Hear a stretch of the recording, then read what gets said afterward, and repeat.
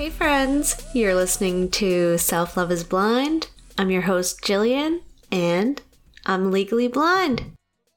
Self Love is Blind is a podcast where we discuss all things self-love related. The challenges, the self-doubt that can get in the way, and suggestions on ways to overcome those challenges. So, even with the lockdown in the last month, there's been a lot going on, and it's been a little bit of a roller coaster. So, I just wanted to check in with you guys and let you know what's going on. So, the last episode that I released was episode 10, and that week, there was a couple of special milestones for the podcast I'd just like to acknowledge. It was the 3-month anniversary after launching the podcast and the 10th episode, and I hit 3,000 listens and downloads. So thank you guys. I couldn't have done it without you, so it really means a lot. And yeah, I just wanted to say thank you guys and just let you know how much it means to me every time I hear from someone, whether it's email or the reviews on iTunes. After I published the last episode, I got a couple new reviews, and thank you for those. Just gonna read a couple. I got a review from Ume. She said, "I am so impressed with your work, Jill. I listen to your episodes every day while commuting to and from work. I got hooked on the Queen of Coats episodes. Loved them. I am on the 7th episode now. So excited to see you grow." From Zills758, "I am really enjoying this podcast. It makes you sit back and think of all the different ways you can self-love. Keep up the great work." From NS at Heart, "Uplifting. Recently downloaded this podcast. Uplifting, real talk, and has me wishing for a longer commute." And in another one, "Amazing. I shared your podcast because it forced me to do it. It's lovely. I can listen to you all day with no hiccups. Simply amazing. This is Cammie Walker, though, in case you are wondering." Each time I see one of these messages, I just get so giddy, and it really makes my day. So thank you. You all make this completely worth it, every single second. I had my vaccine last Wednesday, so that's great, and I feel fine. No side effects anymore. I had a bit of a sore arm the day after, but that was really it. I didn't even really feel the needle at all, and I hate needles. So yeah, everybody should get vaccinated so we can get back to normal. So I believe I mentioned before that I had done an interview about the podcast. That will be airing on AMI on June 14th at 9 p.m. Atlantic Standard Time and 8 p.m. Eastern. And if you don't have cable, you can see it the next day. It'll be posted online, and I'll be sharing that on my social media, so stay tuned for that. I'm really excited to see my first on-camera interview. I was super nervous about it, so I know you won't, but don't judge me. I just wanted to give a little shout out for my friend David Light from episode 9. He was talking about some stuff he had going on in the background where he was working on something. He's on a show. If you want to check it out, it's on Out TV, and it's called Camboy. Check it out. This week is National Accessibility Week, and I wanted to acknowledge that. May 30th to June 5th, we're celebrating National Accessibility Week. This week is dedicated to disability inclusion and accessibility in Nova Scotia and across Canada. I seen a tweet from our Nova Scotia Premier, Ian Rankin, and he said, Nova Scotia has pledged to become accessible by 2030. Budget for 2021 to 2022 provides a $320,000 increase for the Accessibility Directorate for a total of $2.2 million investment this year in these life-changing efforts. So it's great to see that. It's kind of sad that it took this long for accessibility to come to the forefront, but I guess it's a good step. Try to stay positive. So on that note, I just want to acknowledge that I'm still working on making my podcast accessible for those who want to access it. I know I haven't quite gotten to the point where I've gotten my episodes transcribed for the hearing loss and deaf community. That's on my to-do list for the future of the podcast. I just want to make that known that I haven't forgotten about that part of things, because I know being a disability podcast, I want to advocate as much as I can for the disability community. Yeah. So it is just me again this week. I can't say that I will be recommending Eastlink or Squadcast anytime soon.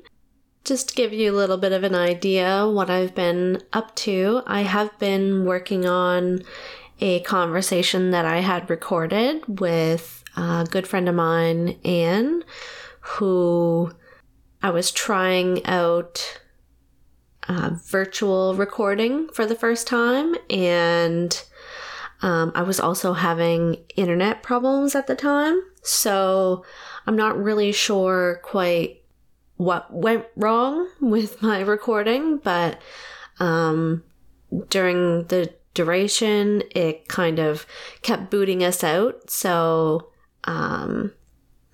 I do have the recording, but it's kind of like Humpty Dumpty, and I'm trying to put it back together again, and it's just kind of a nightmare. So I thought I'd be able to have it ready for today, but it's turned out to be 10 times the work. So still working on it.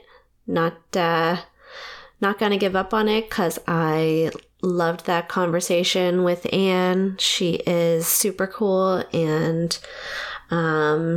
yeah, you guys have that to look forward to. And yeah, I just wanted to put it out there. That's what I've been working on, and it's kind of taken me a while to get through that, as well as May was Mental Health Awareness Month, and to be honest with you, it hit me really, really hard. I don't really know what the cause was, or if there even was one. I think it had a lot to do with the third wave, and I think a lot of people have been feeling the effects of things mentally. So I know a lot of people can relate. I was feeling guilty because I wanted to dive right in and make the most of Mental Health Awareness Month. Although I know that every month for me has been Mental Health Awareness Month over the last year. So I was being kind and compassionate with myself for, struggling and not having the energy. Like I said in my last episode, it just was taking a lot out of me to get everyday things done. And I've had some stuff going on in the background that has kind of taken up a lot of my personal time. There's one really exciting thing that I can't quite get into just right now. It's still kind of in the works. So I have that to look forward to. One of the things that I was really stressed out about in the last month was my cat, Jax. He's only 4, and he lost a tooth, or I found a tooth that he had lost, and that's not really normal for adult cats to lose their teeth. So I kind of freaked out a little bit where, visits to the vet are not always cheap, so I was worried about that. So I took him in to get checked out. He's fine, nothing life-threatening. He's still eating and drinking just fine, but I had found this tooth, and when they checked him out, they said that he's actually lost other teeth as well. So they would like me to take him in for dental work and an x-ray to see how things are. So it's not an emergency, thankfully. I don't have to rush him in, which is good. My cats are my babies, so that was really stressful. Yeah, it just seemed kind of like a heavy month for quite a few people. The lockdown really affects people because we're social beings, and it was also the year anniversary from when George Floyd was murdered. There's just a lot of emotions flying around, and even with the vaccines and the light at the end of the tunnel, I think people are just really... Actually, I heard this on a podcast the other day that it's kind of like, I've never been in a marathon, so I wouldn't know, but apparently at the end of a marathon, you kind of get to the end and it's like, you know that it's there, so you've been just going through the motions until you can see the finish line, and that's when you know that you can start to fall apart a little bit. And I think for many of us, it's kind of been that way, like just get through it. But now that we see the other side, it's supposed to be a really happy time and really exciting, which it is. But I think people are just so exhausted from just going through the motions and not even realizing that the trauma we were going through, you don't realize trauma until after the fact. So I spent a lot of time learning about mental health stuff. I was reading a book that one of my best friends recommended to me. Zara recommended that I read The Body Keeps the Score. It's a really popular book right now in the therapy community, in the mental health community. It's about trauma, and it's super fascinating how things can stay with you and the ways that they can manifest in your body without even realizing it. A few things that really helped me, aside from learning more about mental health stuff and myself, was also I had a Zoom night with a few girls that I'm friends with from high school, and it was really great reconnecting and just catching up because we're all across the country. So even if the lockdown wasn't on, we couldn't really all be together anyway. So that was nice. I went on a couple socially distant walks with friends on a trail. That was super nice. It's just hard to not be able to be as social as humans want to be. And I'm looking forward to hugging my family sooner than later. So we all have stuff we got to work on. And like I've said before, we are all our own worst critics. So I want to help everyone change that into we're all our biggest cheerleader. One of the biggest lessons I've learned in my self-love journey is that I'm who I needed this whole time. And that's when I want to help people realize is that you are who you needed this whole time. You don't have to look elsewhere. I wanted to share a few personal goals that I've been trying to integrate into my life, and I think they might be helpful for some of you. Focus on yourself, set boundaries, learn something new, prioritize your needs, be more kind to yourself, and always protect your peace. Some things to quit doing: trying to please everyone, fearing change, living in the past, overthinking, being afraid to be different, thinking you're not good enough, thinking you have no purpose, not addressing your problematic thoughts. It really blows my mind when I think about how much I didn't know about mental health struggles up until the last couple years at least. I didn't really have an understanding of what depression was. I didn't have an understanding about what anxiety was.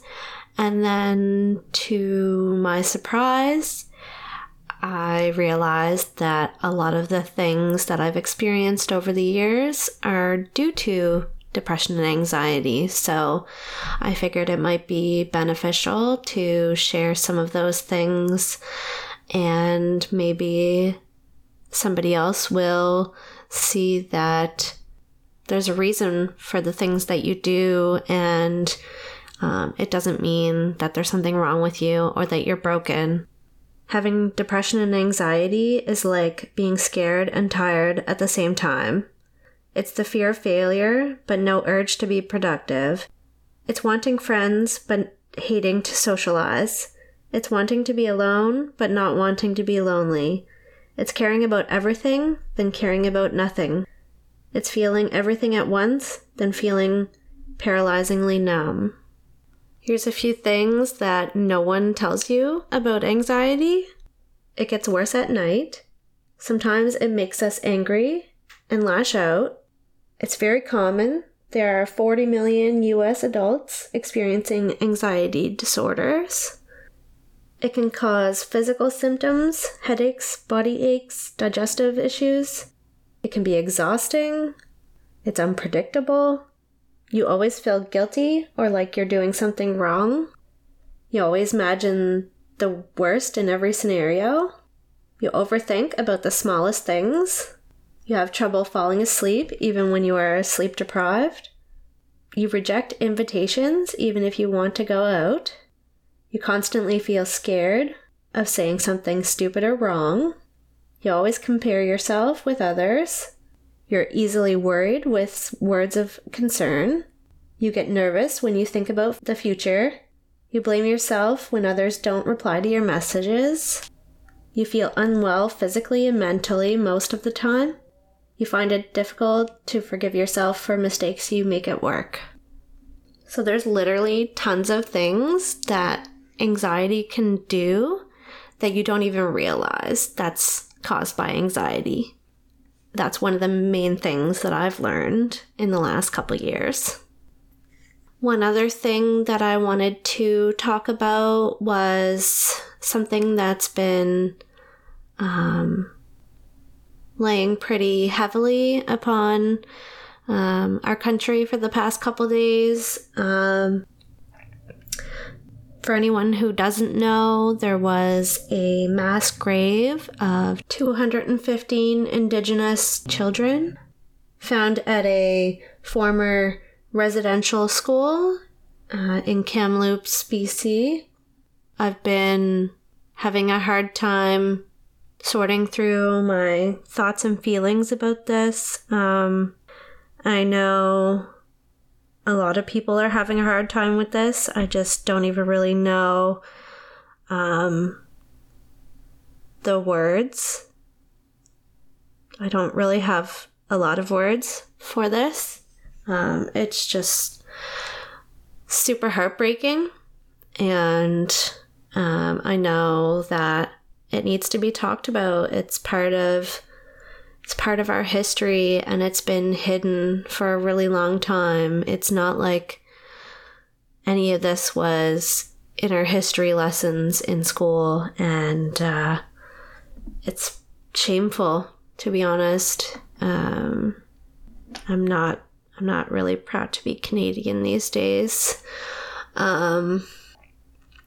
So I've been educating myself about that as much as possible, to honor these children that were found, and I'm sure more will be found in the years to come, because this is coming to light now, and something's actually being done about it. 215 Indigenous children found dead. 215 reasons to learn about residential schools. 215 reasons to reflect on Canada's blood-stained colonial past. 215 reasons to face this country's role in genocide. An infinite number of reasons why an entire country should be grieving. That was a post from Nahid Dasani. There's a bunch of things that you can do to educate yourself on this kind of stuff. I'd also like to point out that effective immediately, the IRSSS, the Indian Residential School Survivor Society Emergency Crisis Line, is available 24/7 for those that may need counseling and support from this week's announcement. That number is 1-800-721-0066. The 24-hour crisis line, 1-866-925-4419. I'll put that info in my show notes. I always like to give resources for help in my show notes in case anybody needs it. So I'll have that, and in a few other episodes I have links for many different resources for mental health help and awareness. So check those out if you have the need. I haven't yet had a chance to watch this on Amazon Prime yet, but I had somebody on my social media share this, and it looks like it is a good educational tool on what went on with the residential schools. It's called We Were Children on Amazon Prime. I'm going to be checking that out later.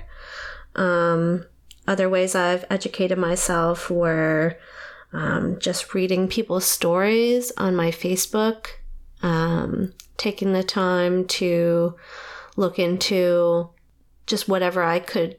This news really showed us that we need to know. It's not easy to talk about, but it's important to be aware of what happened. Sharing these stories and raising awareness is really important, but we do need to do more. So you can consider making a donation. That might be a start. It's definitely not enough, but visit legacyofhope.ca. A good resource that I found was Reconciliation Canada, and you can find that at reconciliationcanada.ca.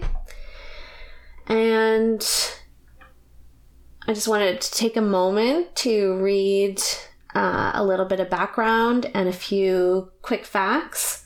So residential schools are a known fact by many Canadians, and through the work of many initiatives, and especially the Truth and Reconciliation Commission of Canada, the TRC, the reality of those tragedies is coming to more and more into focus. Now is the time to move from this darkness into light, where all Canadians find a way to leave the past behind us and create forgiveness and cultural respect for our future. Canadians can create a new legacy for children of all nations and cultures by joining hands in an open process of dialogue and truth-telling, of reconciliation. The TRC estimates that 80,000 survivors of residential schools live in all regions of Canada today, and many other faiths and cultures have suffered in our borders too. Canadians need to hear their stories and find ways to ensure our collective future rests on a solid foundation of respect, openness, and trust. For the sake of our children and future generations, we can build a stronger Canada. So here's a couple quick facts on residential schools that you may not know. I actually am embarrassed to say I didn't know a whole hell of a lot about residential schools until quite recently. So, yeah, I'm doing the work to educate myself and anyone who's listening right now. So, Indigenous children were forcibly taken from their homes by RCMP. 150,000 Indigenous children were taken from their families. 90 to 100% suffered severe physical, emotional, and sexual abuse. There was a 40 to 60% mortality rate in Indian residential schools. Residential schools dated back to the 1870s. Over 130 residential schools were located across Canada, and the last school closed as recently as 1996. 2/3 of Canadians believe, and 4 in 10 strongly believe, that Canadians with no experience in Indian residential schools have a role to play in reconciliation between Indigenous peoples and all Canadians. I really hope that everyone is taking this seriously and reflecting on the effects that this has had on our land and the people who this land originally belonged to. And yeah, I hope going forward we can start healing a lot of this pain and suffering. And I'm sorry for what colonization did to the first people of North America. Another thing that's been kind of bothering me, seeing a lot about this in social media, is the rental crisis that's happening here right now. It is so frustrating and heartbreaking that people are not able to afford to live. And I think something needs to be done. And I've got a few ideas flying around in my head about potential projects for myself in the future. I'm not going to talk too much about that, but if anybody out there either wants to help or share a story about their rental issues, whether it's here in Halifax or anywhere else, feel free to reach out and share your story with me. Or I'd love it if somebody offered to help me with this little project I have in mind for awareness about the rental crisis and the housing crisis here in Nova Scotia. And really, I think it's across the country, but I'm going to start from home. And yeah, I think I might just leave that there. And if you would like to contact me about the show, or if you'd like to be a future guest on the show, visit my website, selfloveisblind.com. On the contact page, you can find a form you can fill out to be a guest on the show or send me your comments. I designed the website myself and I'm super proud of it, so go check it out. Subscribe to my Patreon for exclusive content. You can find that at patreon.com/selfloveisblind.